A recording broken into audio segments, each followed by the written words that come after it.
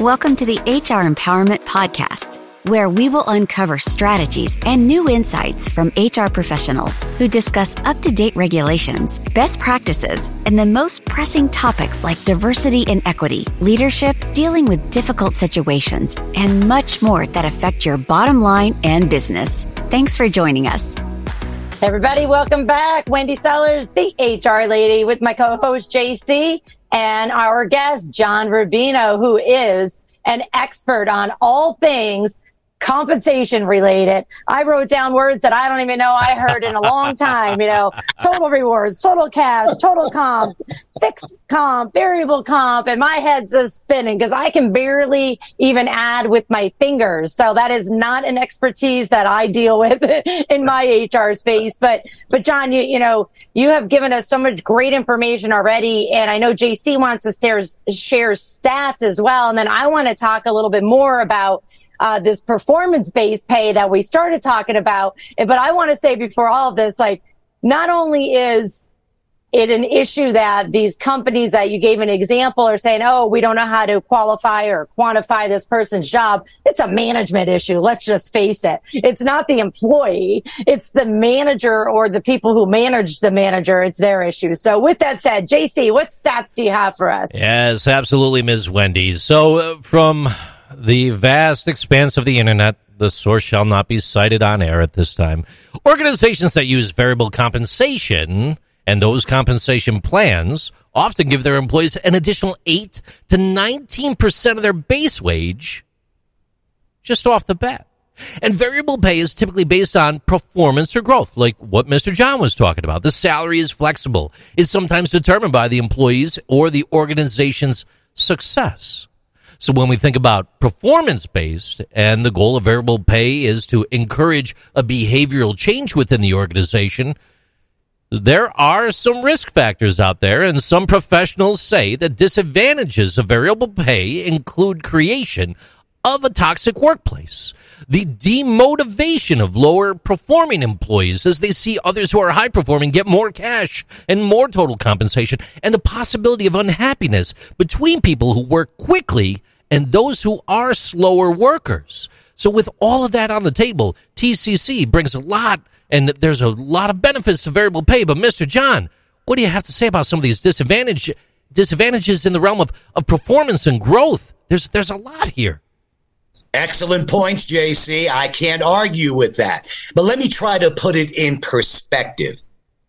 Every single variable pay program I've designed so far in my career, over 300, always resulted in a blip up of voluntary turnover, 100%. The beauty of it, those that leave are the mouth breathers of the organization, the mediocre performers, because they're the ones who want the guarantee of getting increases in base salary. But when you hold their feet to the fire saying that you must achieve X, Y, and Z by the end of the year, and they find they can't cut it, of course, they're going to get zero. They're going to be demotivated, and they may leave the company.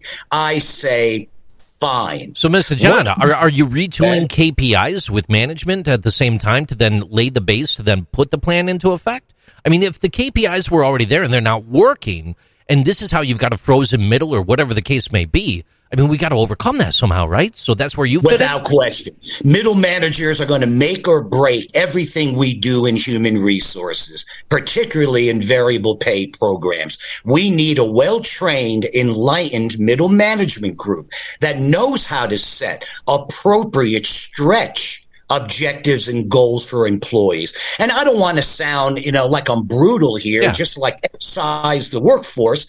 Of course, it's the responsibility of the company to train employees, to create an environment that allows the employees to be successful and to monitor their performance every single day. That's what good managers do. So if the organization and managers fulfill their responsibility, then you're going to have a successful, well-working variable pay program that is going to motivate and retain your top talent.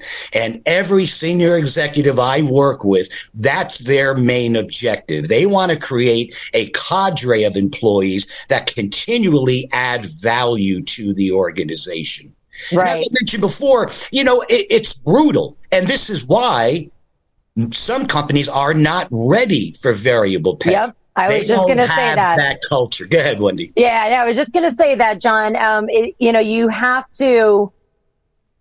to be prepared in order to effectively incorporate performance-based pay into total cash compensation programs. You have to have right managers. You have to have the right employees.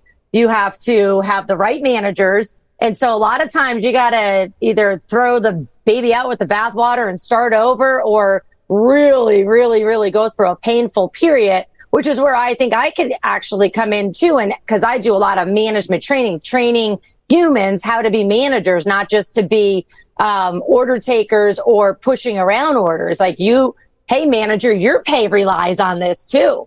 And so it's all needs to be connected. In order for the company to do well, the employees need to do well. In order for the employees to do well, the managers need to do well, and the managers need to manage, which it's just this big circle, this big spiral that keeps going around. And if you get one thing wrong, everybody's in trouble. It really is. Well said, Wendy. This is why and I'm sure you do also, spend a lot of time analyzing the culture of the company and the personalities of the senior executives. Are they ready to allow the variable plan to work? You can't have a lot of exceptions. And I say this all the time in my speeches. Executives have to give up power to the system and allow the variable system to work. There can be just very few exceptions. Now, I'm sure you work with a lot of executives that I work with that are power hungry. Mm-hmm. I hear executives tell me, well, I know success when I see it. Yeah. I shake their hands and I walk out of their office. Yeah, exactly. Say, you are not ready for variable pay. Yes. Same thing. It's more like this, John. You're not ready for us. Well, there you go. I mean, just like you, Wendy, I've walked away from money. I've walked away from consulting assignments because my reputation is much more important. I'm not going to work with a company where I know the plan is going to fail, where they want the appearance of a total cash compensation program, but they're not willing to do the work to get it done. There it is. So just like you said, the responsibility is spread throughout everyone in the company from the top all the way down. Yeah, I have some other questions too. I have a million questions, John. We could be here forever, but we do have 2 more episodes to go. So I'm going to wrap up episode 3 here. In our next episode, I want to talk about legal and regulatory considerations in the United States for total cash compensation. Thanks for joining us. We'll be right back. Thank you for joining the HR Empowerment Podcast, brought to you by Aurora Training Advantage. We hope you've gained new insight and strategies to navigate the HR profession. We look forward to you joining us again on the HR Empowerment Podcast.